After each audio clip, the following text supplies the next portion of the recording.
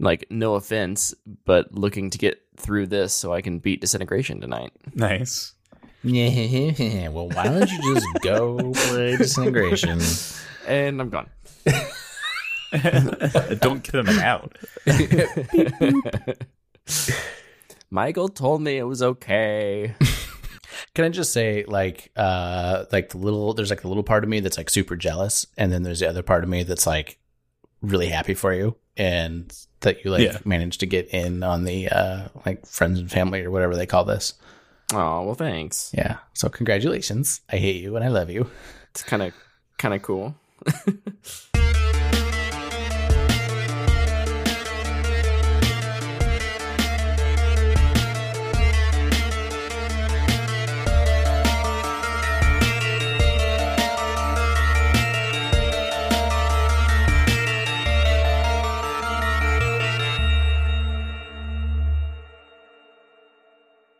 I'm sorry I'm not opening with a song this week, but it just doesn't quite feel right. It doesn't. No. It doesn't feel right not having one. You're right. Thanks, Timothy. Hello. Welcome back. And it's been a couple weeks, and a lot has been happening in the last couple weeks. Some of it, sort of uncomfortably close to where we live. And as somebody who lives in Minneapolis, I have to say, it feels like there's big change coming in the United States. And I think this is going to be good. But right now, there's a lot to be learned about racism and the just ongoing segregation in the United States that is not okay. The status quo doesn't work. And, I think the three of us are pretty much in agreement that, we need to educate ourselves better, and we need to make change. And, the three of us really, I wasn't sure at first if I wanted to make any comments at the beginning of the show, but the more and more I thought about it, and the more I've heard other people talk about the ongoing, problems in the U.S. with racism and police violence, I just felt like I had to say something. Yeah. Yep. I have chapter artwork up for this chapter. Our friend Levi Hoffmeyer, who we know through games, but he's a fantastic artist, and Levi put together a portrait of George Floyd that I think is pretty outstanding, actually. And so we're going to use that as our chapter artwork. I talked to Levi, and he said, yes, please do. Yeah, it's beautiful. Nice. Awesome. So if you can take a look at that and look at that face and just think about everything that's happened in the last few weeks, because it has been pretty crazy. And I think a lot of people's lives are shifting around, and we need to think about it. But,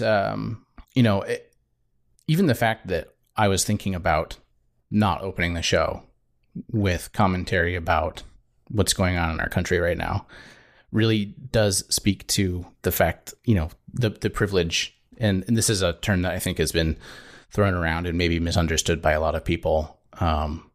But as a, middle-class white male, the three of us, we all fit that description. And we do have privilege in that we didn't have to talk about racism in the U.S. and hate crimes and, whether or not you're going to have stable housing, or, police are, going to break down your door and shoot you while you're in your bed. Like, yeah, we don't have to open up and have that conversation. And that in itself, that's privilege. And it is uncomfortable to sort of turn the eye inward and analyze a lot of the ugly truths about what our social system is built on and how it works. But I think that really needs to happen. And we're going to put some links in the show notes. I think the main thing that I could ask from anybody who listens is, if you're not sure, if you don't understand what's going on, or even if you think we're wrong to be saying what we're saying, I wholeheartedly disagree with that. But learn, go educate yourself, and we're going to put some links in the show. And there's a lot of information out there to understand about how people who are in, non-white communities are treated by the police, how some of the systems that we have just don't work for a lot of people in this country. I watched John Oliver's thing on it, and honestly, I knew everything that he said in there because I'd done my own research before he came out with that video. Mm-hmm. But it was really interesting seeing a guy who has covered some truly terrible topics, who basically just stopped joking. Like about halfway through the episode, he wasn't even really telling jokes. Yeah. He was insulting people. And it wasn't in a humorous way. It was just, he was flat out telling people to go F themselves because of the racist stuff that was going on. And then the other thing I'll add is, I think the thing that really kind of hit me hard while this was going on is I was totally aware of all the amount of racism that was going into like police stops and police brutality. But the thing that was really like brought it to another level, not just on racism, but just on the police state that apparently we live in, is people are filming them and they don't care. Yeah. They're flat out attacking people for nothing on camera, and they know they're on camera. And that's should be scaring everybody. Yep. Regardless of whether you think we need an armed police force in the way that we currently do or not. The fact that they're willing to do that should scare you. Yep. Agreed. And if you're not convinced, if you don't agree with us, go and watch those videos of what the police are doing to protesters. They're uncomfortable, and they will make you, if not mad, they'll make you incredibly uncomfortable about your feelings about the police. And that's important because those people aren't being held accountable. Yeah. So even if you look at that and you say, oh, well, that's just a bad apple. Okay, so what's happening to that bad apple? Because nothing's happening. Yeah. And that's the change. At minimum, the very minimum change that needs to be done is that when these people are doing terrible things in the line of their duty, when they shouldn't be doing terrible things, they need to be held accountable. Yeah. And I'd also say, just real quick, if you don't think you have a voice, you don't have money to support, elections are coming up everywhere in the country, and that at minimum is where you can support and you can put your voice to help. And there's laws in pretty much every state that are being put forward, and you can vote for them to help change what needs to be changed. Yeah, I think it's easy for a lot of us to stick our head in the sand and say, this doesn't concern me. But it does, because we all inhabit this world together. And I'm a fairly big believer in the, am I my brother's keeper? I know we don't all have the same worldviews, but I do think we have a responsibility to take care of each other. And the systems that are in place in this country actively put minority people in a worse place. And we need to do something. So kind of like what you guys were saying, if you can get out and protest, if, it's safe to do that, illness wise, we're still kind of going through this pandemic thing. Get out and protest if you can. Right. Well, yeah, there's places where it's worse. There's places where it's not as bad. But obviously we still want you to be safe from a health perspective, let alone knowing that you're going to walk in, if you are protesting, you may be walking into a situation where you may have violence enacted against you. So like, be safe on both of those fronts. Mm-hmm. But if you don't feel comfortable doing that, you can give money. And again, we're in a like pretty financially stressful time. So if that's not something that you can do, I get that. At least be vocal about it. Spread the word via social media. We've never been able to communicate with more people than we can right now in the history of the world. So make sure your voice is being heard. And then absolutely what Timothy said, go to the polls and vote for change. Yep. And, there was a really great write-up. President Obama had written a letter, sort of an open letter, and pointing out that it's not just like federal elections, right? That's what gets a lot of, that's what gets all the press, right? You have your state senators, you have presidential elections, that kind of thing. But where the change is made, where this stuff really, where the rubber hits the road, is your local elections, your mayors, your city councils, your sheriff's officers, like that stuff. That's where the big changes are made, and it does take time, but it does work. And so, I think it's really easy for us to overlook a lot of local election stuff. It's maybe harder to research. It's harder to get information on.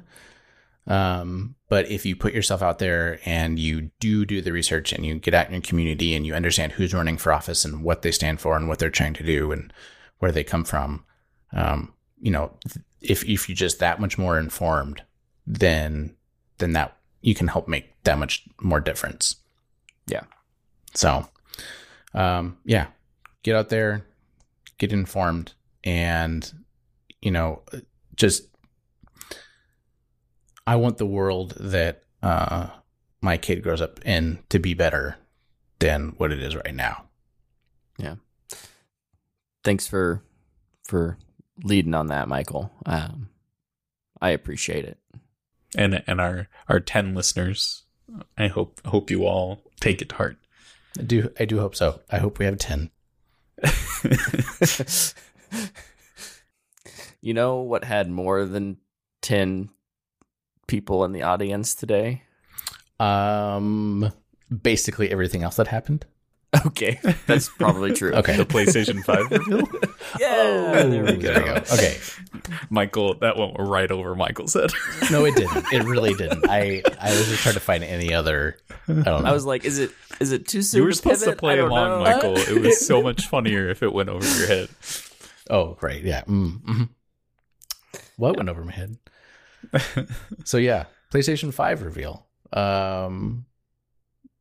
It feels weird to like just talk about tech, but this is what we're here to do, and there's a lot going on. So we're gonna jump into the show, and I hope you enjoy the listen.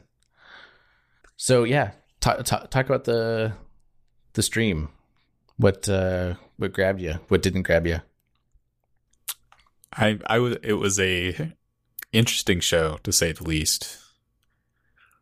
I think Brett said it when we were watching it, and I agree. Is I've never really Sony's presentation styles never really clicked with me, and I thought a lot of it was the stage presence, but man, they even in this stream, I felt when there was no stage. Right, there was no stage. When you remove the stage, and it's like, we can make this as tight as we want. We get to, there's no live audience you have to deal with. There's no technical issues. It still is just, I can't put my finger on it, but it's just a little weird. It was a little directionless, it felt like. And they kept switching from first party games to third party games, and then they had this these long transitions that didn't do anything. They're just with their logo, like flipping With their around and logo. doing stuff. All those were all those beautiful. graphic designers at Sony who are like bored at home are like, guys, this is our time to shine. We get to Yeah. make all of these different bumpers. Yeah, it's exactly what it was. And then they were basically, their boss was like, you can't cut a single second of those bumpers. They worked Yeah. hard on those bumpers. I feel like you could have done something cool where like this probably would have infuriated people, but like each of those transitions was like show like a, you know, one of those like hyper rendered close-ups of parts of hardware. Yeah. So like over the course of the show, you're kind of getting these little teases, and then at the end you show the hardware. And woo! Well, and honestly, with how weird the design was, we wouldn't have even known. So I don't Oh, think it no. would have driven people crazy.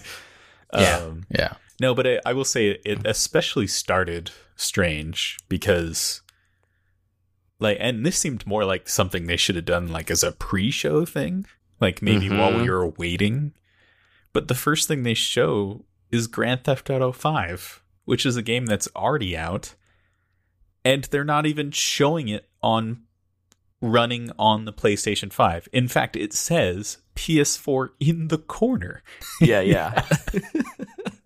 I was confused. I'm like, until it actually had like a title thing and it's like coming to PlayStation 5, I was like, is this like, are they announcing DLC for Grand Theft Auto? It was very strange. It was like they hit play on the wrong 5. Yeah. Or they were somebody was supposed to edit in the 5 and someone's being yelled at because they left the 4. It was super weird. But the problem is, if that was PS5 graphics on that video, no one would be impressed. Right, It wasn't impressive. Yep. So that was just a weird opening. Yeah, and that was like something that like so if you buy a PS5, you get Grand Theft Auto 5 for free. I guess. Wasn't it only if you own it on PS4? I think that's what it was. I think Is that that's what it was? Yeah. Okay, I missed that. Yeah. Yeah. Okay. Because they did all this through title cards. That wasn't like Right. Yeah.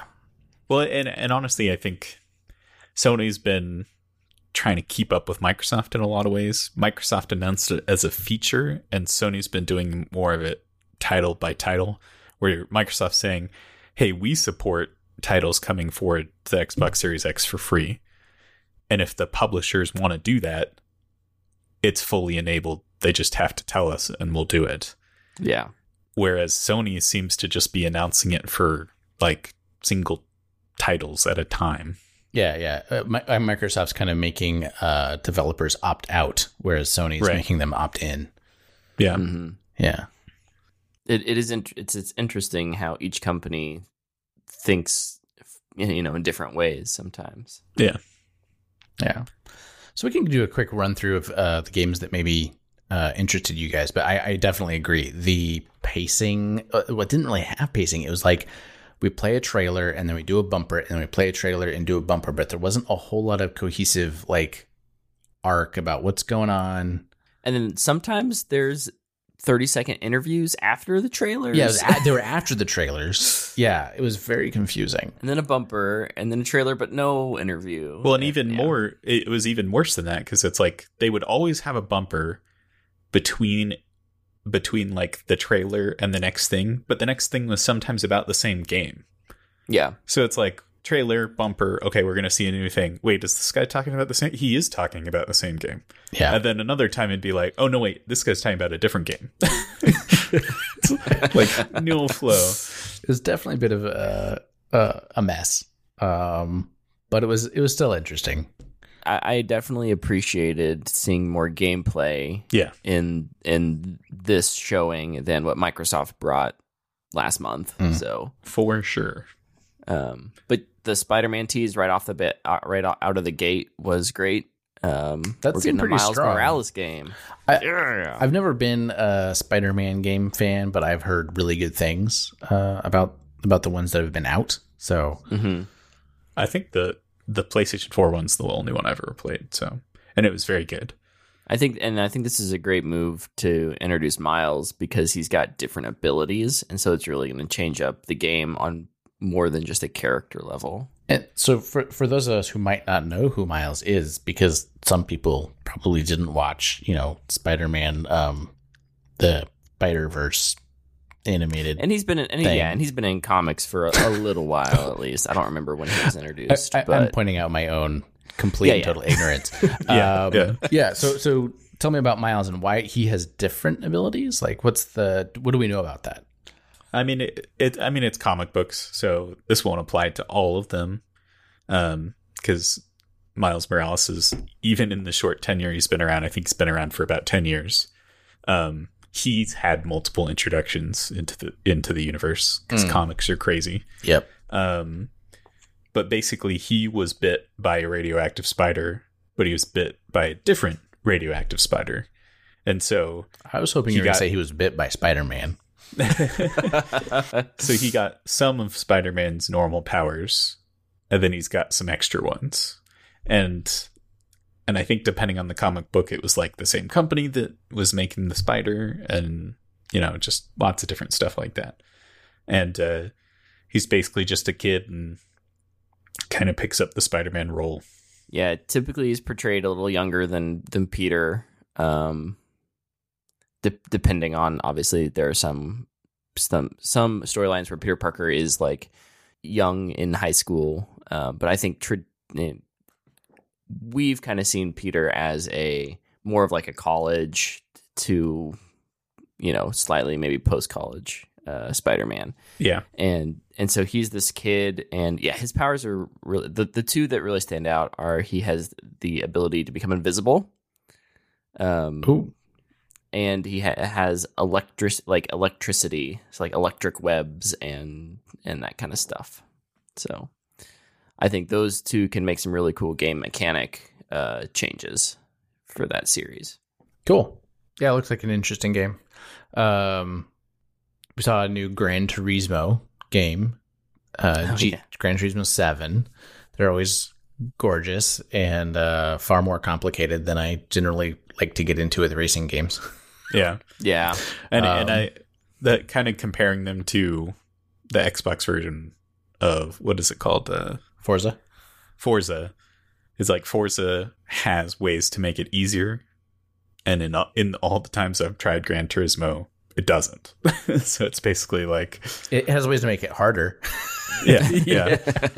So I think Gran Turismo actually hasn't done as well typically, because you can't make it more accessible, but they are amazingly gorgeous. So Gran Turismo is fun if you have a steering wheel and and pedals, like those, like the Logitech input devices. That makes a huge difference with the Gran Turismo games, whereas I think Forza is meant to be played mostly with a controller. Who knows? I might pick it up depending on how the reviews are. I can't help myself. Like I love driving around, like, Nürburgring in a fast car. I just it's something that, yeah. See, I've always been more of a city. Like, I like driving through virtual cities a lot. So that's fun too. Yeah. They did a whole bunch of games. I don't know if there's any like that you guys are specifically looking for.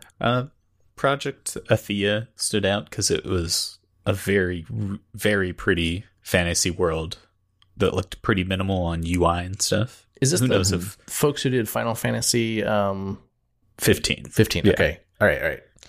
And they basically kind of made their own sub studio at Square Enix, and they actually dropped support for Final Fantasy 15 and were saying they were working on their own projects, and apparently that's what they were working on. Who knows what it's like? It's a very, very brief teaser, and if it's that same team, I'm guessing we won't even see anything about it until maybe 2 years from now. So, Brett, do you like cats? I do like cats. Do you like robots? I do like robots. Do you like neon lights? This sounds like it's right up my alley, whatever it is. Oh man, there's a game called Stray, and it's for you. And that's all we know about That's all we know about it. I couldn't. I gotta be honest. I couldn't not be watching it though. Like something about it. Like Oh, I was. it was an incredibly well done trailer. Yeah. I'm actually very, very intrigued. Did you play as the cat? Is that like what we That's would what assume I so. got from it. Okay. Because like I was gonna joke at one point, they're like, "Oh, you're gonna play as the cat, and like you have to get things from like point A to point B," and then it actually seems like maybe what's maybe going on, and like robots help you. I don't know. It was very confusing, but I kind of want to play it. Wow. It was created by a 2-person team. Yeah.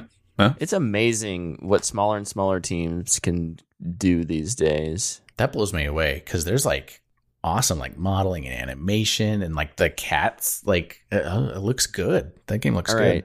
Here you go. Stray is a third-person cat adventure game set amidst the detailed neon-lit alleys of a decaying cyber city and the murky environments of its underbelly. Players will play as a stray cat roaming surroundings high and low, defend against unforeseen threats, and solve mysteries of this unwelcoming place inhabited by nothing but assuming droids and dangerous creatures. Lost, alone, and separated from family, players must untangle an ancient mystery to escape a long-forgotten cyber city and find a way home. Wow. Do you get 9 lives? Do you think? That sounds way more epic than it should be for a video game about a cat, but I love it. Yeah, Yeah. yeah. That's Like, pretty good. I just love the fact that they tried to make cat part of the genre. Yeah. Like, Yeah. it's a third-person cat adventure game. That's not a big. That's not a big bucket. That's not a genre. No, it's a third-person adventure game about a cat. Maybe they're just hoping there'll be more. You know, this is the first of many. Right. Yeah. Yeah. Well, and then kind of continuing our theme from Xboxes of we are not big horror game fans. Returnal looks really cool, but it looks like it's going to lean really heavy on horror elements. Yeah. Can I just complain about the name? Just Oh, it's a terrible name. Oh, Okay. it's a bad name. yeah. Okay. Returnal. Return. It absolutely makes sense because it's the combination of return and eternal, but it doesn't sound good. No, and it just for the listeners, it's basically like a time loop that you're stuck in, and it seems like every time you go through the time loop, things change slightly, and you got to basically from the trailer, it looked like you got to figure it out while stuck in this time loop. So That's not the Death Loop game that later on. Nope. no, Oh. Nope. Yeah. Okay. I missed like half of the trailer for this one. So, That's okay. but they like time loops. PlayStation 5 time loops. We're getting the return of Sackboy in a Yeah. little So game. was there okay? So Little Big Planet, right? That was that was the original Sackboy game. Yes. and I loved that. It had this like just it was fun and whimsical. And and I think there was 3 of them. were there 3 of them? Oh my goodness. There were at least 2. Okay, Yeah, there were 3. so this is Okay. like the next Little Big Planet, but we've changed the name to Sackboy. Yeah, I was surprised they dropped the name. Honestly, Yeah, there wasn't. It doesn't even look like they've really talked about it post like in interviews after the stream. So they doesn't know if we don't know if it is really a similar experience to Little Big Planet or if it's going to be something a little more curated. Okay. Part of the crazy cool thing about Little Big Planet was that it came with a world builder. right? And so it wasn't just playing through the game that was like already set out for you, but you could build your own levels. And that was a lot of fun. Well, and I kind of have my suspicions that might be why they dropped Little Big Planet as a name. Is it may Yeah. not have level editors, And I did because this was fully 3D, which was never really a thing. right. The in- other one was like side scroll. Yeah. Yeah, That's why I brought it up, because it seemed like maybe that wasn't going to be part of it anymore, which is a little too bad. But I'll be interested to see if it actually sells without that, because I think that was kind of the big selling point of Little Big Planet. did either of you play on was this the original Xbox Cameo? like you played as like a fairy, like a Tinkerbell never kind of played fairy it. lady. I don't think so. It I haven't even heard of it. And I think she has like a sword. Like I played it back. I think it was original Xbox. It might have been 360, but I think it was original Xbox. Long time ago. Anyway, there's another game by a small, like a 3-person team. I think they said Kena, Bridge of Spirits. It had a very similar kind of vibe. It's very pretty too. The style. Yeah, it was It's very gorgeous. cool. Yeah, and it, once again, like sort of whimsical and kind of reminded me of a bit of. It kind of felt like what did you say? It was. It's a Ghibli Yes. with Pikmin. Yeah, that pretty much nailed it. Probably picked that one up. It looks like pretty lighthearted, maybe, and I mean maybe not lighthearted, but like not heavy, not yeah. There's a lot of heavy games. There's a lot of these heavy days. games, a lot of zombies. So the next one on the list that really stood out to me was Jet: The Far Shore. Yeah, Which one was that? it's That the was- one by Super Brothers. But yeah, seems to be a little bit of a little adventure game where you're flying around. Looks pretty stylized in the art direction alone. It's one of those games like Gris where it's like I don't care what the gameplay's like. I just want to ingest it in my eyeballs. Yeah, I kind of got So- some Journey vibes from that one. Yeah. I don't know if you guys played Journey on PlayStation 4, but I think I started it and never finished it. I honestly didn't finish it either. Yeah, I think the next one for me, because they kind of had like kind of kept switching between indie and regular. Yeah. But the indie one I'm really excited about is Solar Ash Kingdom, which this is not when they announced it. It's been announced previously, but it's by Heart Machine, and apparently is in the same world as their last game, which was Hyper Light Drifter, which is a really good game. I don't think either of you have played it, right? It's downloaded but not played. Yeah, it's a Zelda style adventure game. So it's really, really fun. Very, very well done and gorgeous, especially for a pixel art game. It's amazingly gorgeous for how pixelated it is. NBA 2K21. I have never been a sports game person. Nope. And it didn't seem like much of a trailer. Like, Oh no, this was a look at how good we can pre-render things. it was so very confusing because like it's like, okay, this looks really nice, but it's literally like this guy in a dark room so that you can't even see the rest of the gym he's in, and he's just got like, the one ball and there's the hoop and like that's it. Well, to be fair, most sports games fans just need to know there's another one coming out.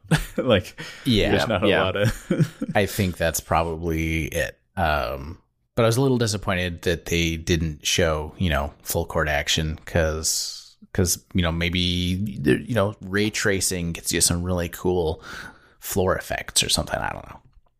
We didn't get to see any of that though. Unfortunately not.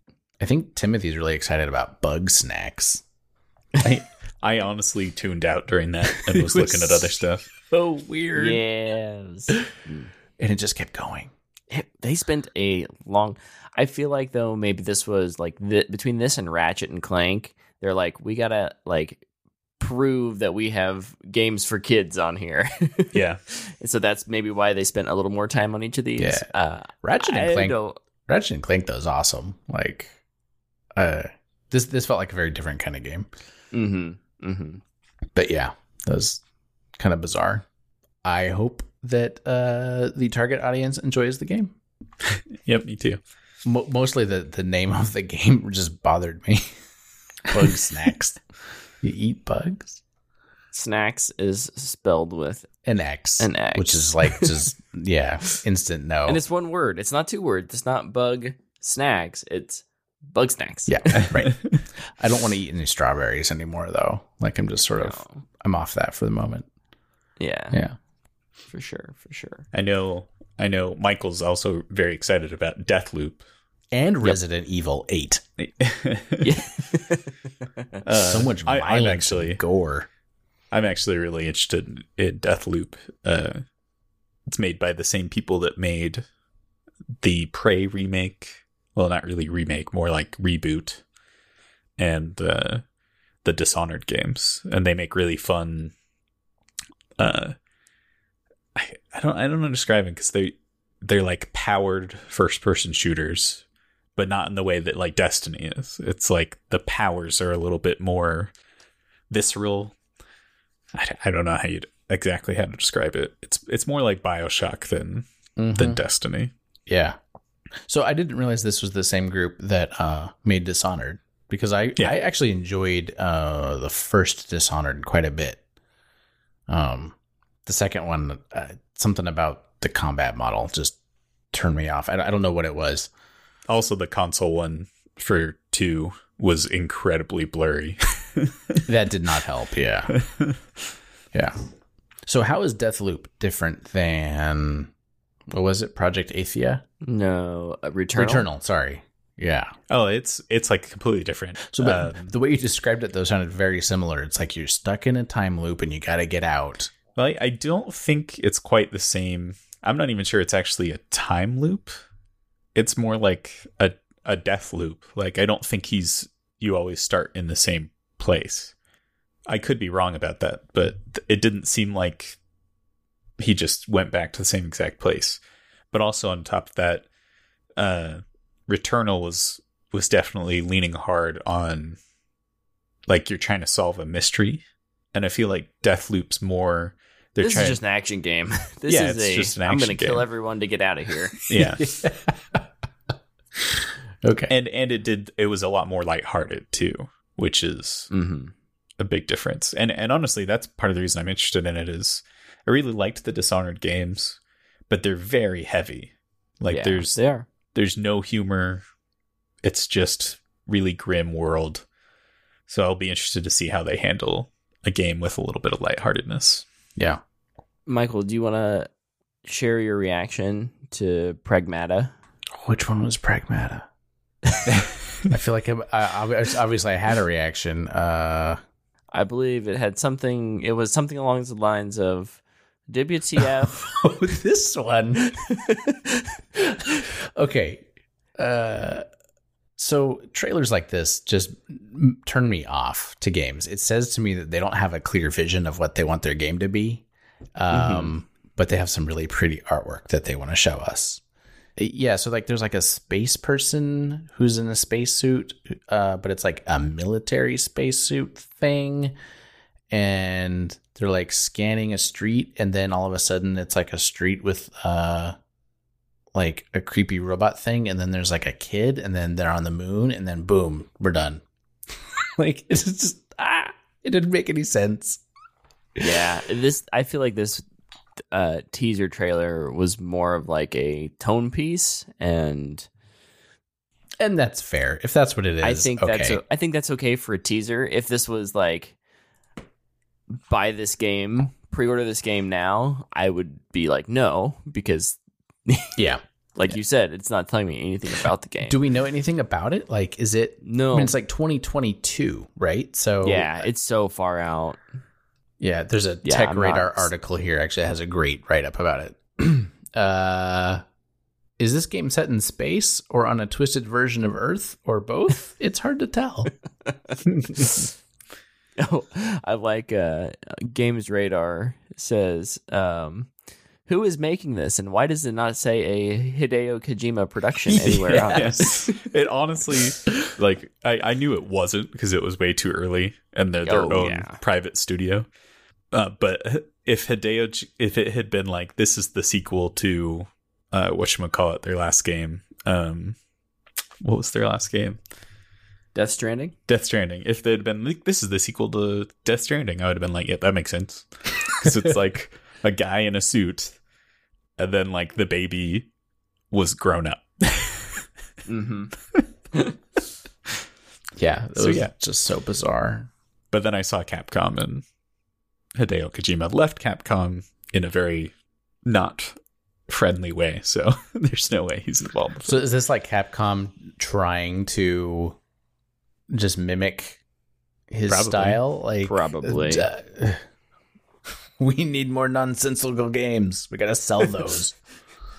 I mean, they made like a Metal Gear Solid game without him, and yeah, I think they basically tried to get rid of him. Which Metal Gear Solid was that? The last one? It was the last one that was like a multiplayer one. Oh, It's okay. like 4 or 5. I don't remember. No, 5 they made with him. They removed his Okay. name Oh, from whoops. it, Oh, that's right.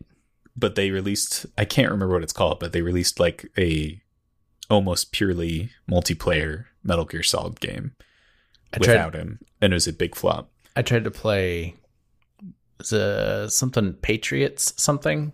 Guns of the Patriots, that was 4. Yes, okay. That was just astoundingly terrible. I could not play that game. I really tried. It was so bad. Yeah, he's got such a weird style. And Yeah. honestly, I've tried a lot of his games. I tried most of I've played the first Metal Gear Solid, which was a really good game. And then I think the next one I tried was 4. And you like start as an old man, Mm-hmm. and the story doesn't make any sense right off the bat, and the controls suck. And then I basically just put it down. And there's like the over sexualized women, just like Yeah. over the top. Oh, It's like, yeah. oh, what is going on? Like, I just this is no, we're done. And then I actually played a bit of 5 because the open world stuff was really cool. And that's actually why I picked up Death Stranding. Well, I didn't really, honestly, I didn't pay for Death Stranding. Somebody let me borrow it.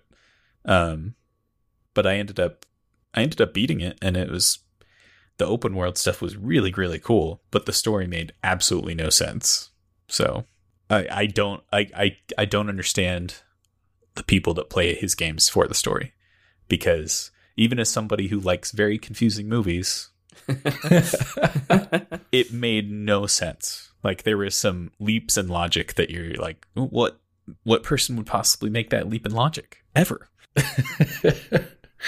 Yeah. And then it felt like pretty much the crown jewel of the presentation. They closed with the sequel to Horizon Zero Dawn, Horizon Forbidden West. That was interesting. I didn't expect him to drop 0. I thought it would be Horizon Zero Forbidden West. So Oh. So why is the 0 in the name? This is another one of the, like, I had my list of things to do I is don't know. Okay. Honestly, I was expecting Horizon First Dawn. I'm sure it was mentioned in the original game, but there's a lot of lore pieces in there. I'm guessing that's probably like the name that they gave for when the nanomachines took over, Okay. but I don't know for sure. Their Judgment Day. Yeah. Yeah, there you go.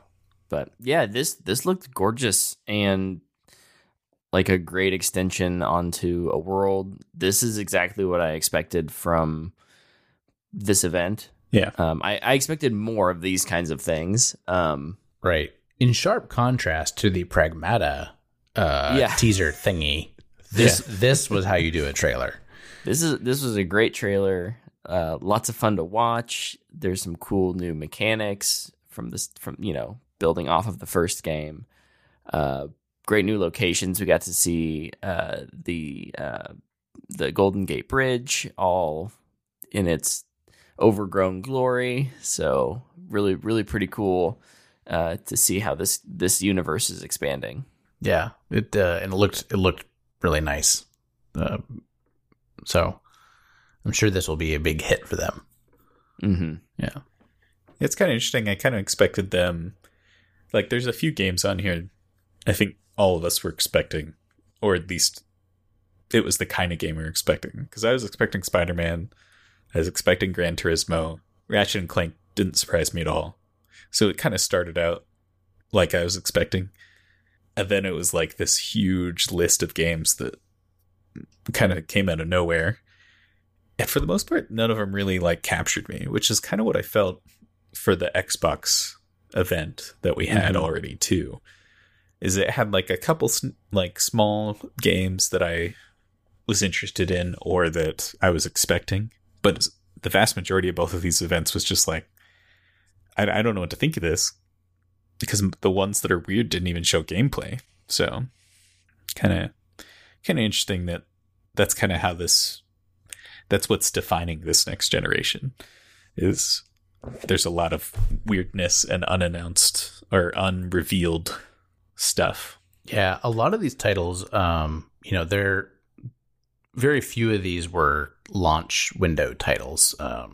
Holiday 2020. Most of these were 2021, and a bunch of them didn't even have dates. Yeah, that too.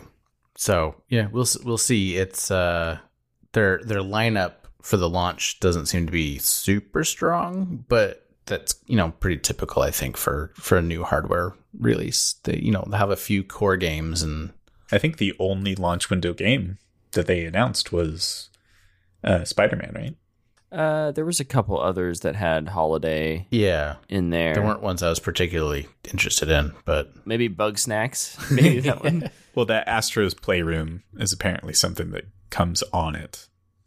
So, and then in a bit of a surprise, maybe the biggest surprise of the stream was that Sony finally gave us a look at what the console is going to actually look like.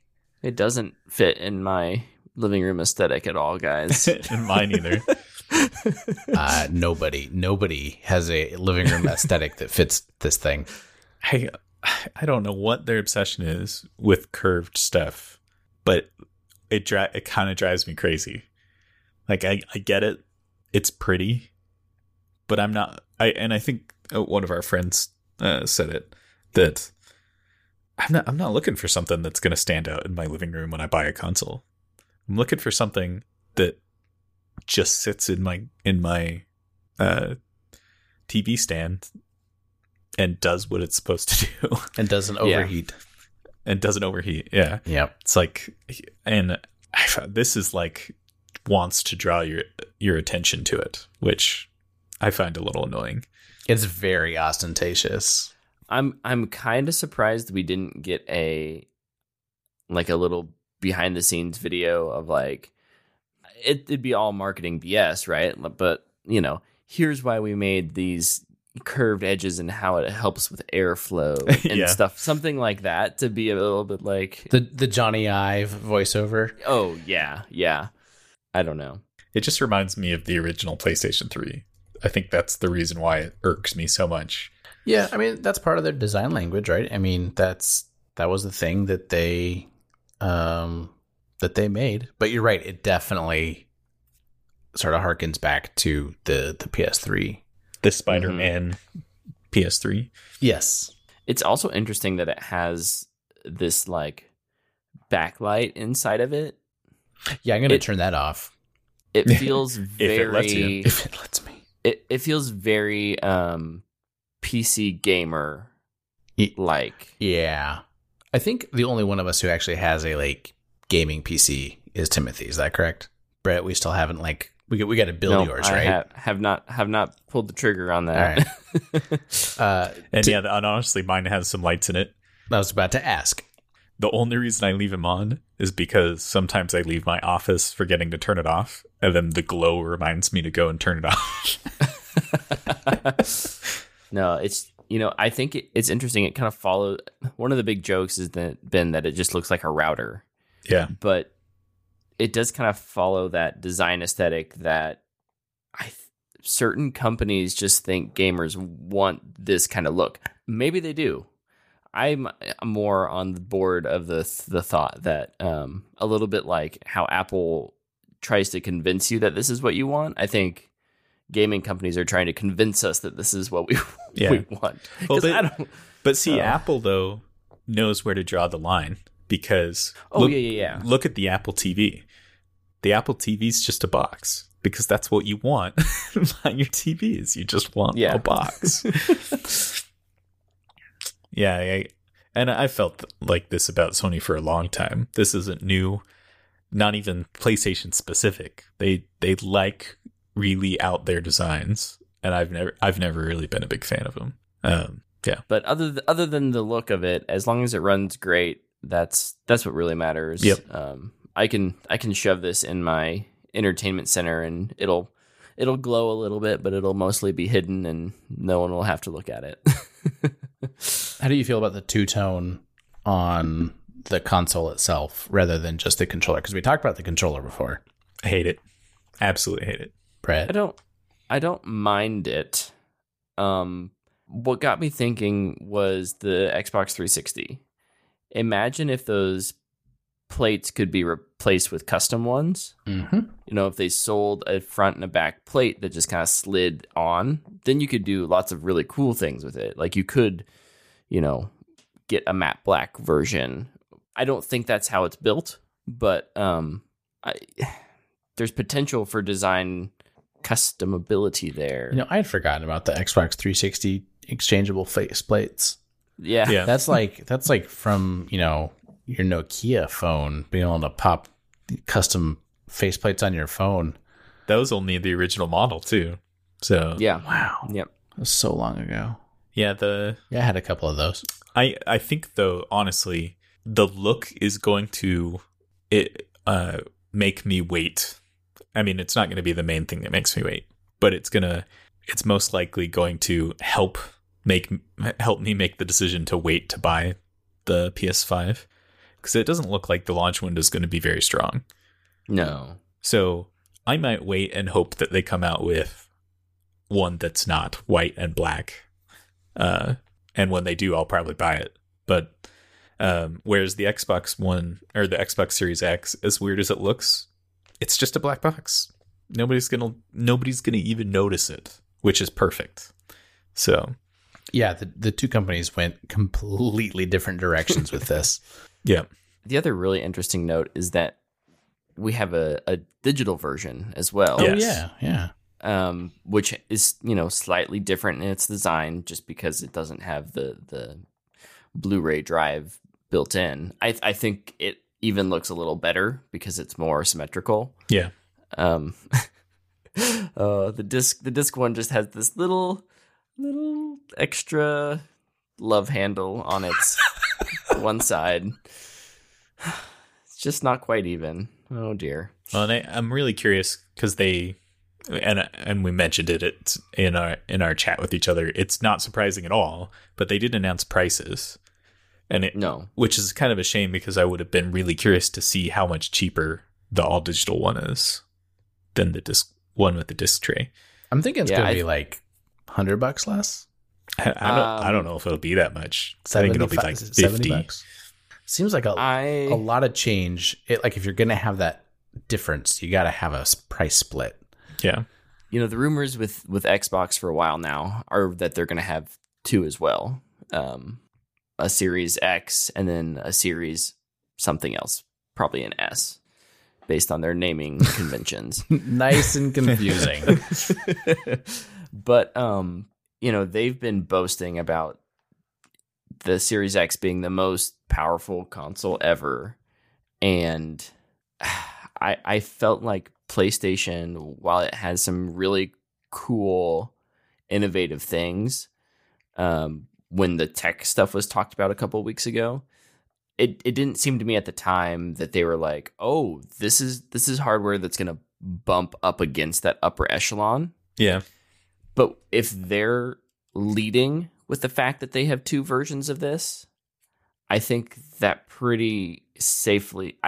I'm pretty safe in assuming that their high-end one, the one with the disc, is going to be as expensive as the Series X. Right. Honestly, though, it's interesting because I've been reading a lot of what are they called? Analysts. Yeah, I've been reading a lot of analysts' take on prices for the consoles, and most of them seem pretty convinced that Microsoft is going to undercut Sony because apparently Sony is not willing to lose as much money per console as Microsoft is from all the internal talk they've heard. So it's going to be interesting, I think. And that's probably, I know that's why Sony's trying to hold out, because they don't want to get, if they hold out long enough, I think they're hoping Microsoft's going to just have to announce a price and then they can they can set their price how they want. But How awkward is it going to be in August when everyone's like, pre-orders are going up in 3 days and we still don't know the prices? yeah, Look, just put your credit card number in and we'll charge you an unspecified amount of money sometime between now and November. Can you at least give me an upper limit? Yeah. I mean, I think both of them are going to be pretty expensive. I think if either of them or both of them are $500, I wouldn't be shocked. Yeah. Oh, yeah. I could see both of them having being over 500, which I know is crazy, but yeah. I'm fully bracing for $5.99. That's exactly what I'm doing. I'm expecting $5.99 and hoping to be pleasantly surprised. I don't think it's going to hit $5.99 personally. I think the fact that both of them have 1 terabyte drives to me feels like them trying to keep the price down. Mm-hmm. Because that's not a lot of space, even by the current gen's file sizes. So I think that's purposely a compromise. So I could be wrong. We'll see. Yeah. I mean, I hope it's not that expensive, but I'm not expecting these to be particularly inexpensive either. Yeah, if either of them are 400, I'd be surprised. Yeah. Yeah. More gaming news, but not PlayStation specific. This week we got a pretty cool. Well, Brett, why don't you tell us about this? About this new thing that was announced. This new thing. Oh, yes, in the game that we all used to play together. Yeah. Yeah, so we got to see the roadmap for Destiny 2 expand a little bit. We've got the fall expansion coming September 22nd of this year. It's called Beyond Light. Terrible date. And it's very close to Cyberpunk 2077. So Timothy's grappling with what game he's going to be able to play. Oh, I'm not. It's going to be Cyberpunk. It's just whether or not I take a break. We're all going to be wielding those darkness powers, and you're going to get jealous. We'll win you back over. Actually, I am fully intending to get Cyberpunk as well. It may wait till closer to Thanksgiving. Yeah. For me, I want to sink my teeth into that. But yeah. But not only that, we got to see a little bit into the future. So we got to essentially hear the names of the 2021 and 2022 working title DLCs expansions for Destiny 2, which are The Witch Queen and Lightfall. So this is Bungie planting the flag in the ground, saying we are sticking with Destiny 2. We're not making a Destiny 3. This is going to be our ever evolving game. This is the base. Though I think all of us kind of agreed we're hoping that's the end. Mm-hmm. As much as we like Destiny 2, I think we want them to do something else after Lightfall. Yeah, I honestly was a little bit surprised that they didn't take so by like you said, planting the flag and laying out the roadmap through 2022, which is kind of unheard of, especially for Bungie. But that they didn't take the opportunity here to say, okay, like the game that you know as Destiny 2, it's just Destiny, right? Mm-hmm. Like we're taking the 2 off and it's Destiny. And we're going to, continue this kind of evolving world. We're going to, one of the big things they announced was the Destiny Content Vault, which is kind of like the Disney Content Vault, where they're going to take things that are kind of older and hide it in the vault and then polish it up and bring it back out later on. But the idea, because people loved that, right? Oh yeah, people loved waiting 10 years to there's see an updated version of Cinderella. There was Snow no White. problem with that. Yeah, they basically said that if the game, they want to keep adding and they want to keep building the world, but the game is massive. Like, what did they say? It was 120 25 gigabytes, like including I mean, the next expansion. The thing is, though, I mean, it's big. Don't get me wrong. It's huge. It's one of the bigger games. It's not the biggest game on my hard drive. Would that be Master Chief Collection? Because that's technically Master like Chief 8 Collection, games, right? Like that doesn't count. Yeah. Even like the new Call of Duties are huge. That's just bloatware. I know. No. I'm saying they actually do a very good job at keeping their file sizes small. Yeah. For as big of a game as Destiny is. So it's I think it's more of a it just is going to make their work on the back end a lot easier to kind of cull some of this stuff. And they did mention that. They said they mentioned when they said it was big game that it wasn't just file size, it was complexity of all the systems and all the locations that they have to keep up to date.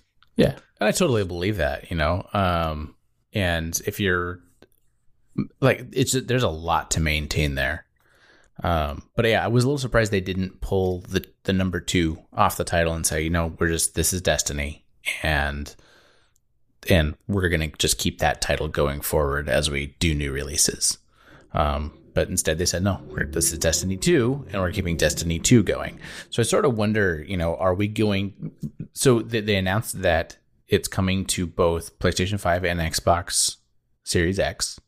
As a free upgrade. Yes, right. Yep. And so if you own the content on that console family, then you get you're automatically upgraded within that family, so you don't have to rebuy the expansions, which is nice. And I believe is that in keeping with how they had done it with like the older consoles, or did we have to buy them separately?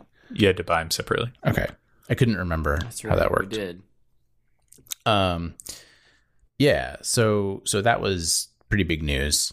And then they even mentioned that it's going to have cross-generation play between Xbox One and Xbox Series X and PlayStation 4 and PlayStation 5.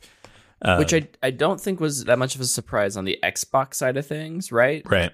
But for the PlayStation, that was big because, like we said earlier, PlayStation hasn't been real upfront about here's our policies with PS4 to PS5 games. Yeah, they've just kind of covered individual games and not listed a policy.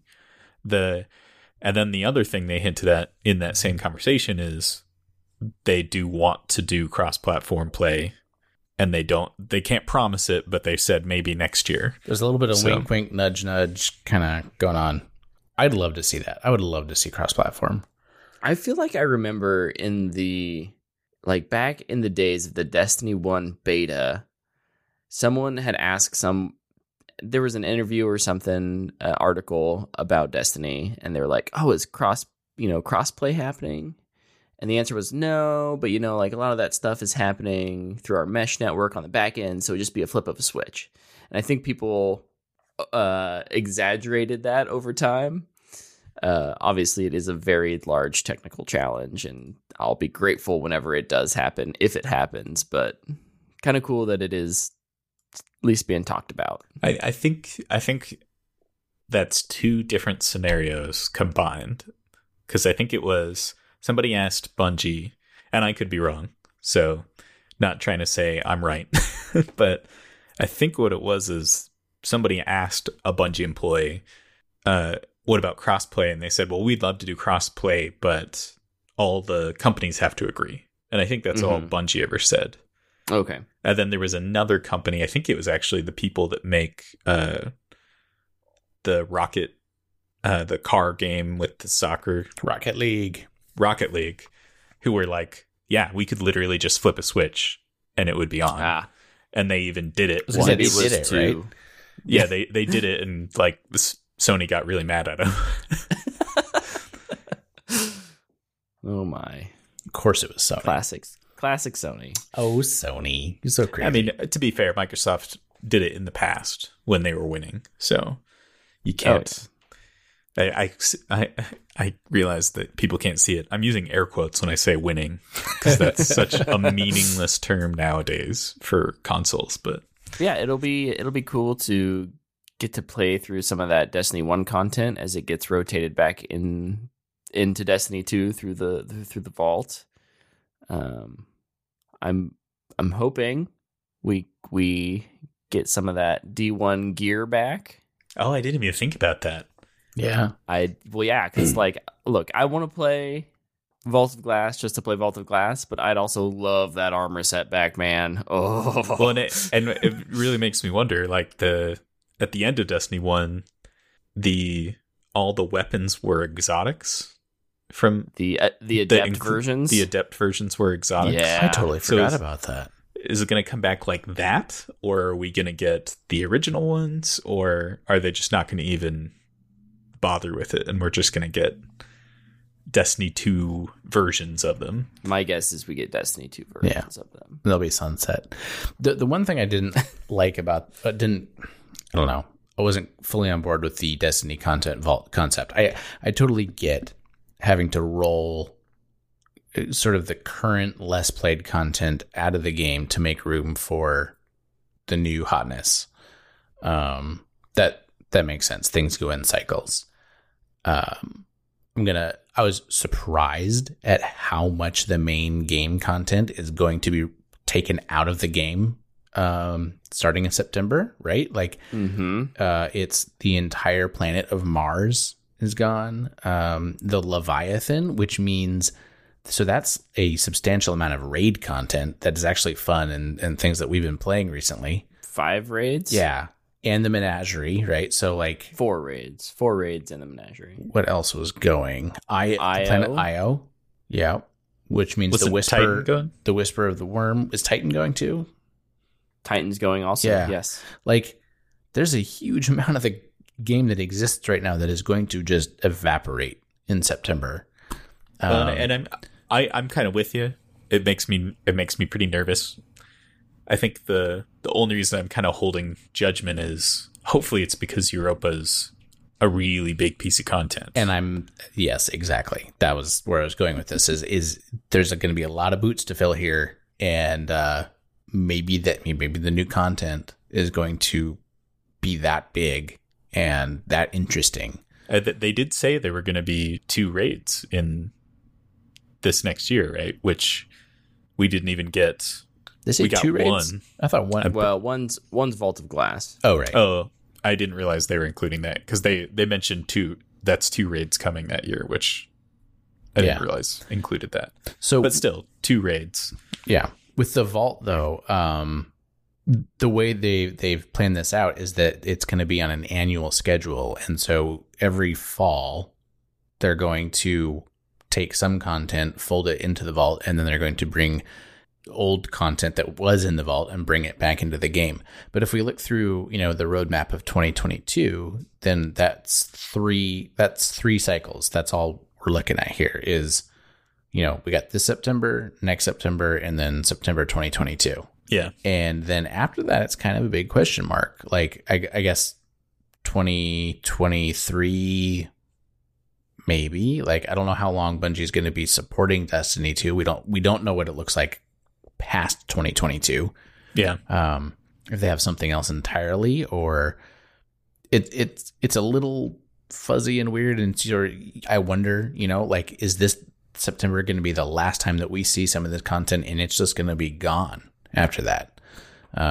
Which could be a little bit, too bad if there's some stuff that was fun to play. And then I don't know what this means for the new player experience. Well, I was going to say, this is one of those things where when Claire comes of age, where she can properly play these kind of games by herself, she's probably not going to get to be able to experience the Destiny 2 campaign. I think the Red War campaign is really, really good. I enjoyed it. Yeah. But it's awesome. But you're no longer going to be able to do that because any missions on any of those things are gone. Yeah. And theoretically they may come back, but maybe not all of them. And so how does Bungie as a developer build that into the game? I don't think you can. I think it just gets removed, unfortunately.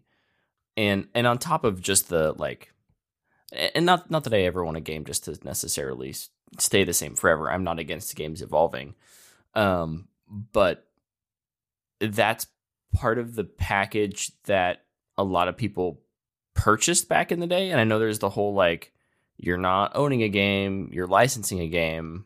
I get that argument. You know, right now that content is free for people, but that's no longer that's not the case for me. I bought the game when it was $60, and now you're ostensibly changing that experience in a big way. Yeah. If now what I will say is I'm kind of assuming this, but again, they haven't said it for sure. If anything that's in the Destiny content vault comes back for free, I'm more or less okay with it, because you're substituting content with more content. It's just different. I kind of assume it will, because Alder Red War was free right now, and I would imagine that when it comes out of the vault, it's going to be added to the new light experience, at least the campaign, not necessarily everything, but the right, campaign. Sure. But who knows? I mean, that's just conjecture, so we'll see.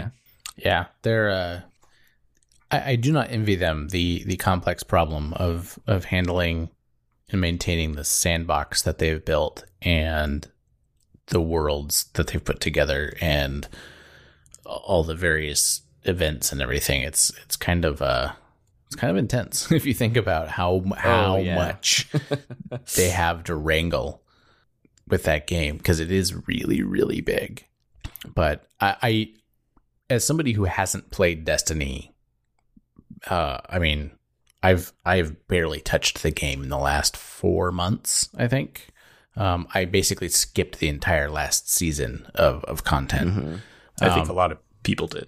I was pumped. I watched this and I was really excited about what I saw. So, the marketing team did their job, and hopefully, Bungie follows through. Lives up to the hype. Yeah. But I am excited about what we saw and where the story stuff is going, and I look forward to seeing what they put together.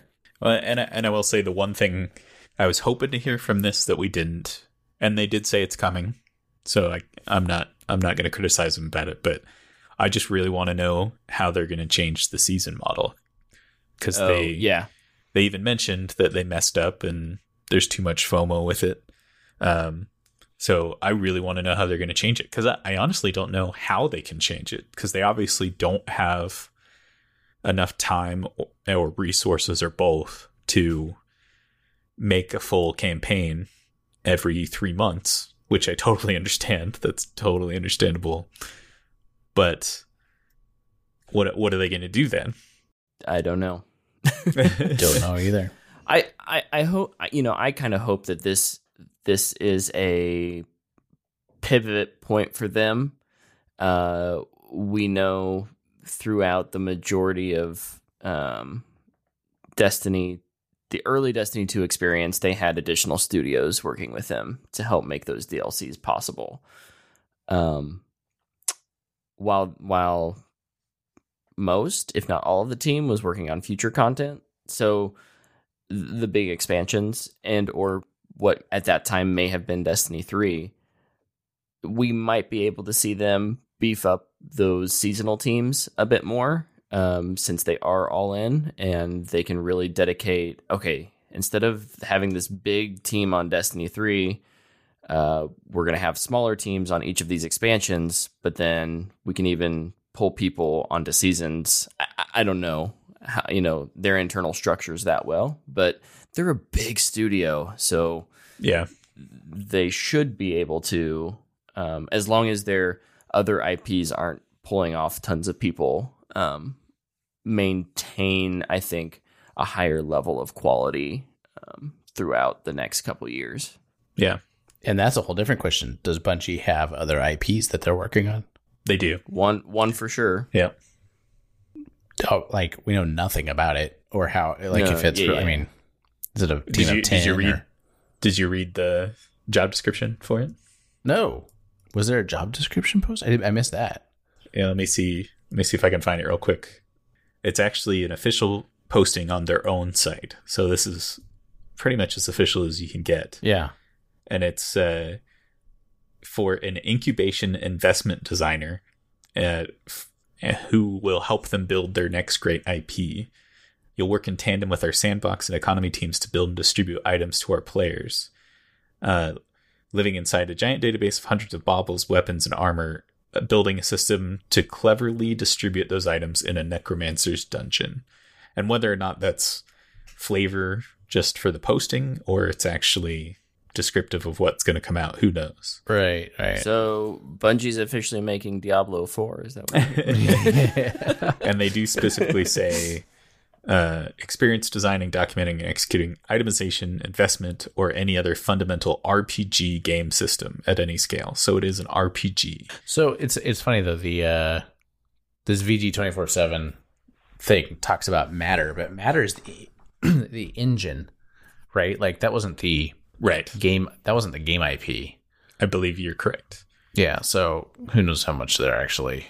I would guess though that this is their, like the VG247 article says, it's the game they're making for NetEase. So yeah, they kind of make a little bit of conjecture here in that second paragraph. Like the new IP is being funded and published, but it's like, whoa, where's your basis for that comment? Yeah, and that's based on the Matter thing. So yeah, interesting. I really would like to see. I mean, I'm sure it'll happen before Destiny's done. I want them to announce their new IP. Oh yeah, I think the folks at Bungie are very talented, and I want to see them make cool stuff. So yeah, and then sort of we've been games heavy for a few weeks now, but there's like a little bit of tech stuff I kind of want to drag into the conversation. So we've got Apple's got their not live in person Worldwide Developers Conference online streaming thing. It's going to be all with Memoji, right? Based on the Oh god! Sincerely think that might be a thing. That's on June 22nd, I believe. And WWDC is where Apple announces all of their big, major technical roadmap stuff, as much as Apple gives roadmaps. And new, like completely brand new products. Yeah, completely brand new. Yeah, and anything that's going to be like a large impact on their developer community. So, new development tools, new builds of, the operating systems, that kind of thing. That's all announced at WWDC. And something that's been floating around in the rumor mill for a really long time, but seems to be like really coming to a head right now, is that Apple is going to announce that they're switching the Mac platform away from Intel chips and to ARM architecture chips, ostensibly Apple designed in-house designed processors. Which, if you've been paying attention to their mobile and tablet markets, they've been kicking butt at making chips, killing it. Yeah. And it's kind of ridiculous. If you're at all interested in processor stuff, check this out, because Apple's in-house designed ARM chips have a single core performance that is just destroying anything that Intel is putting out on the market right now. And that is for that anybody's putting out. Yeah. Well, not just Intel. So, right. I guess that's true. I mean, it's Intel or AMD really is in the PC compute space, right? Right. But it's also important just because they're also kicking butt against all the other phone developers. Right. But the ones that make like Snapdragon. Right. But, the point I was getting to is that Apple's not even, like, the performance that they're looking at isn't even competing with other smartphones. Like, that's not even the same ballpark. Like Apple's gunning for what's sitting in your computer, like laptops and desktop machines, and they are outperforming something that's plugged into the wall with a phone that lives on, a 12 to 20 hour battery. Like, yep. It's just crazy if you realize like the performance, compute performance per watt efficiencies that Apple has been just eking out of their ARM chips. And if they're able to transition and build a more desktop style chip, what kind of performance gains can we expect to see from an Apple designed, full power quote, ARM chip? Yeah. And a lot of people have been, there's been a lot of anecdotal evidence to this for quite some time. But one of the big things is that with with macOS Catalina, the current crappy version of macOS, the current version of macOS, they got rid of all 32-bit compatibility, which from a user standpoint, like from me as somebody who uses software standpoint, like that's a huge pain in the ass. And yeah, I want to be able to run old programs as well as new programs. I oftentimes don't want the new version of some software because it requires some the broken version. Ridiculous. Yeah, there's a broken version, or it requires like a subscription model that I don't feel like I really need to be paying because I don't use the tool particularly that much. Or you even have old software that's no longer developed, and you that's don't have a real a kicker. 64-bit. Yep. Like my parents, both recently asked me, they're like, okay, so we're looking to, do this thing and my computer says I should upgrade. And I see that, there might be some issues. What do you think? I'm like, no, don't go there. Just wave off. Do not install Catalina. Don't even think about it. That is not the direction you want to go. But unfortunately, there's no like through line for them to be updated to whatever the current operating system is. And eventually they're going to, lose out on security patches and that kind of thing down the road at some point.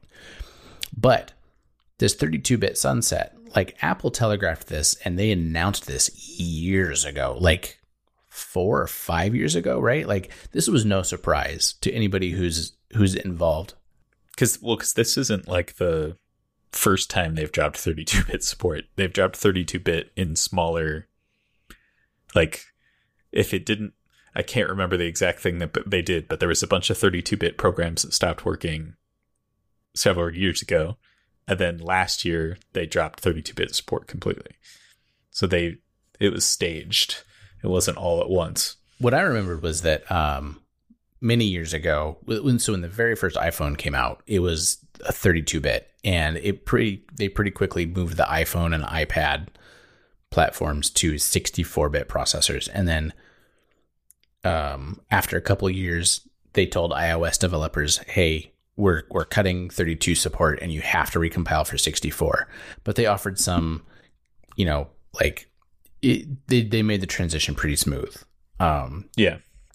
However, over on the Mac side, you have really old software. You've got, QuickTime plugins, and you've got some stuff that relies on low level, it's bit dependent code, with the assumption that your processor is running a 32-bit process.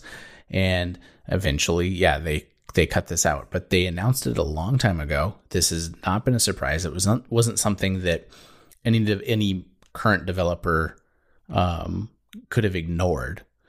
But like you said, the biggest problem is what do you do about stuff that was abandoned or no longer developed, and it's just let out to die, and that's kind of going to be the unfortunate side effect of quote progress.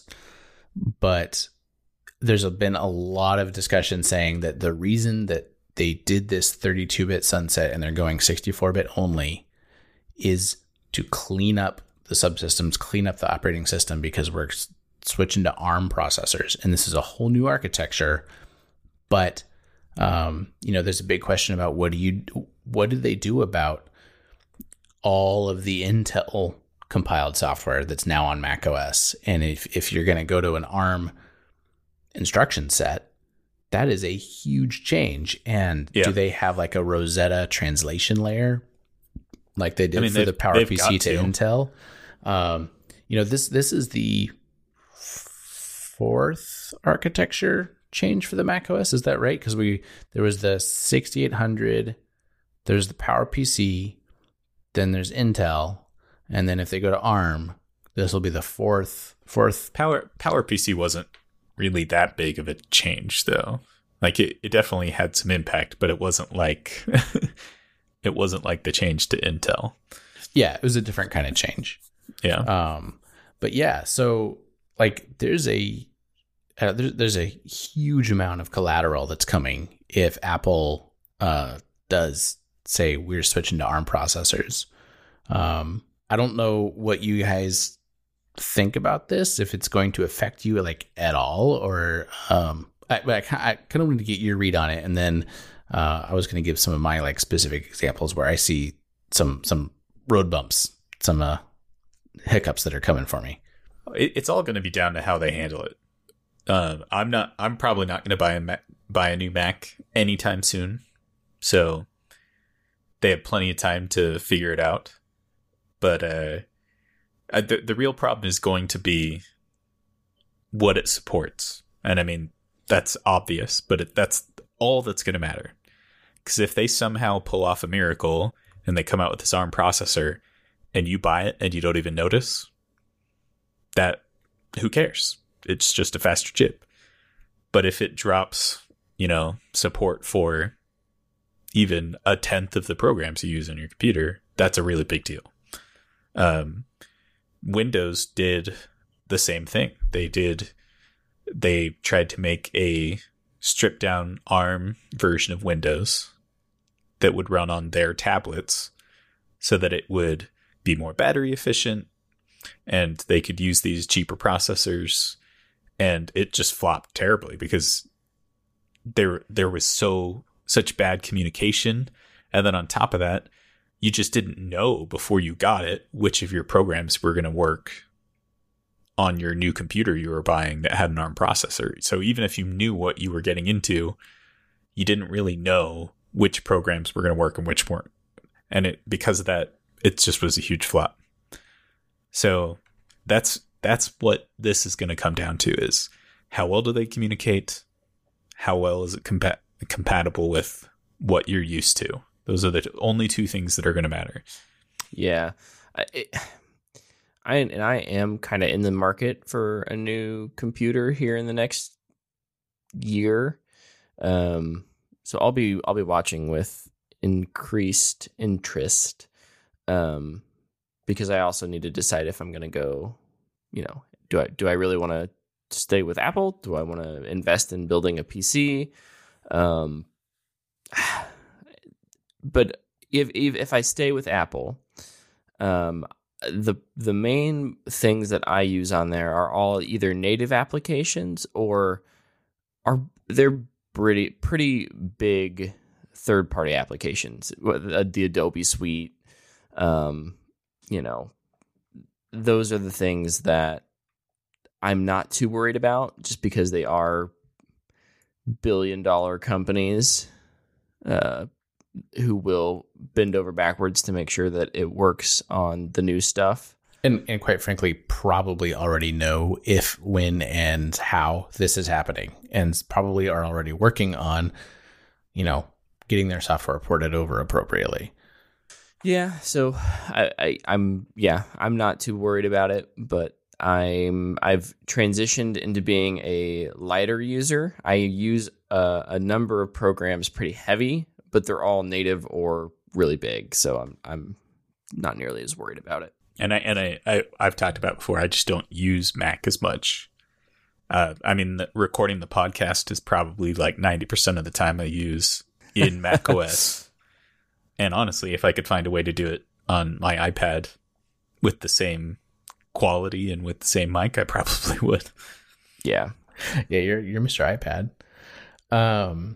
So for me, so neither of you use Boot Camp, right? On your Nope. I don't. Okay. I have, but I don't. Got it. So for me, with my current work setup, and I say current, it's been this way since 2011. I have my Mac OS boot volume, and then my Mac has a Windows boot volume via Boot Camp. I tried doing the virtualization, through Parallels or VMware Fusion, and it generally works pretty well, but it's just not the same as booting natively. It's not as responsive. You don't get the same 3D, you don't get the same access to the graphics card. You get a bit of, if you're using a lot of hotkeys on the keyboard, you start getting conflicts with, I didn't mean to, Alt Tab in Windows. I wanted to, the Command key and the Windows key, they all get a little messy and things don't work quite the way I'd like them to. So I have been doing Boot Camp where I boot natively into Windows, and that's super important for me because my work requires me to be in Windows. Everybody else I'm working with is running Windows. All the clients that I work with are running Windows versions of software. And there are, even if we're in, PowerPoint, there are nitpicky little things that change between Mac OS and Windows, like font rendering, font availability, feature sets in the software. There are things you can do in the Windows version of PowerPoint that you just can't do on the Mac side because Microsoft, I don't know, doesn't want to. And it, there's a certain set of software packages that we use all the time, every day, that are Windows only. So I have to be on Windows for work. And on the flip side, there are a bunch of Mac and Unix tools that I use for work constantly that are that are useful and that I use every single day. And so I'm constantly rebooting my computer, or I have two computers running side by side, running Mac OS, one running Windows. And the big thing that I'm concerned about with this ARM transition is Boot Camp and what's going to happen to my ability to run dual operating systems on my hardware. And I pretty much expect that to go completely just flying out the window. Which is really unfortunate because I really like the Apple hardware. They make really solid machines. The laptops that I have are total workhorses, and I use and abuse them like crazy for years, and then I get a new one and upgrade it and, do the same to it. And I got one of the main reasons that I picked up this new Mac Pro earlier this year was because I sort of felt like the writing was on the wall with the sunsetting, getting rid of Intel, moving to ARM. And if Apple's going to start going that direction, and I'm going to have one machine, I wanted it to be a Mac that ran everything I needed it to do really well, and could also run Windows and, kick ass at that too. And if they're going to start switching to ARM processors, I'm going to have to rethink my whole sort of compute structure. Mm-hmm. And so, that's a really long way to say I am not particularly looking forward to how this is going to affect me and what this means for me having to go buy a crappy Windows PC somewhere. I am not particularly fond of any of the Windows laptops that I've ever seen. And I've seen many of them. ThinkPads, all right, they're kind of okay. But, show me a single Windows PC that has the display quality of what I can get on a MacBook Pro. Doesn't exist. Doesn't even come close. Battery life? Nope. That's not a thing. But, maybe I could get more ports or a better graphics card or RGB lighting behind my keyboard. The important things. So, but I will say, the other side of this is Intel stagnating. and the processor market's not really going anywhere. AMD is kind of eating Intel's lunch on the multi-core front. Their was it the Threadripper series of their processors is generally faster and less expensive than what Intel's offering. Intel's kind of got like their server market stuff. That's like their, I don't know, mainstay. Like that's what they're excelling at. But it doesn't even really feel like they're doing that. There's no like excellence there. So if Apple's going to like crack this open and say, we're switching to a whole new thing, we're going ARM, and, we're just see what happens. I think that's actually pretty exciting. And, who knows what happens when you have laptops and computers that draw a whole lot less power and still do a lot faster computation. I won't say, I don't mean it to sound like because I'm a fan, this is the explanation for it, but it could honestly be part of the explanation for why their PCs have kind of stagnated, is because this has been rumored for so long. It's been 3 years or more that them transitioning to ARM has been a rumor, that there could be some truth to the fact that that's why they didn't focus on improving their computer market. Yeah. I mean, in these computers, they take years to develop from concept to design to manufacture to ship. Like, that's a long pipeline. And who knows what that's looked like internally. But I wouldn't be surprised, if they've been having a little bit of struggle. Maybe the software is not where it needs to be. Maybe the hardware designs weren't where they needed to be. But I find it curious that all these rumors kick up, and it feels like they're doing, the information is being leaked on purpose, right? Right. Like, this is a thing that Apple is known to have done about things, and this kind of feels like maybe this is what's going on. Like, this is such a huge change that they're going to piss off a bunch of people with it, and they need to softball this as much as possible. And so get it out there, let it saturate, get the idea out there first and let the conversation happen, so that when they do drop the ball, they drop the announcement, it's going to be less of a shock. Mm-hmm.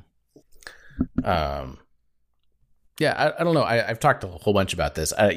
I don't know if it makes a huge difference for you guys. I fully expect that all of the Apple software is going to run great. I think they're going to do their internal job and have everything ready to go.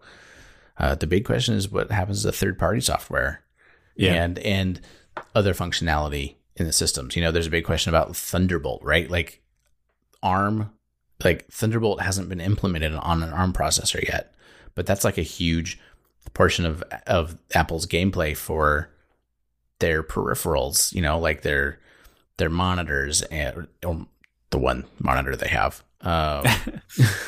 But what happens there? Like, that's going to all have to be part of those new processors that they designed. So this is like a really big shift. Yeah, it's going to be interesting because I wouldn't be surprised if they come out with one ARM computer, but the rest of their lines stay Intel, and they kind of slowly transition into it. Right. And that's kind of what they did with the Intel transition, right? Like, they started, they said, okay, we're going to make Intel machines. We're going to give some Intel like development computers to developers. And then when they actually started shipping it, was it a MacBook? Is that what it was? Laptop? Like the first one. And then they had the Mac Mini, and they kind of slowly built up the product line and transitioned it through, but it took a while. I mean, the G5, is that what it was? Lasted for way longer than it normally would have. Mm-hmm. Yeah. So, that'll be interesting. Right. Well, I think that pretty much covered our topics for the week. You guys are less excited about the arm transition than I was. I'm very excited, or I'm very interested in it. There's not enough to say yet until we find out what their plan is. So yeah, true. Who knows? Maybe it's a whole lot of nothing. I'm very excited for our. I don't know if it'll be the next podcast, the next episode, or the episode after, where we get to talk about WWDC and yeah. I'm thinking it's going to be probably not the next episode, but the one after that, because the next episode, it's got quite a lineup. Yeah, it's going to be gaming heavy again, but we're also going to talk about the movie Brick. So this is a reminder to go watch Brick if you want to sort of be up to date with what we're going to be talking about. I haven't seen it yet, so sometime in the next week or so, I'm going to check it out. But and I'll rewatch it because I love that movie. And Brett just has it running in the background all the time. All the time, constant. Well, no, it's just it's all of Rian Johnson's films, just one after another on repeat. Plus Inception. You have it in a looper. Wow! I see what you did there. But Clever. That you can cut that. We're out. No, that's staying in. That's the end right there. Boom, cut.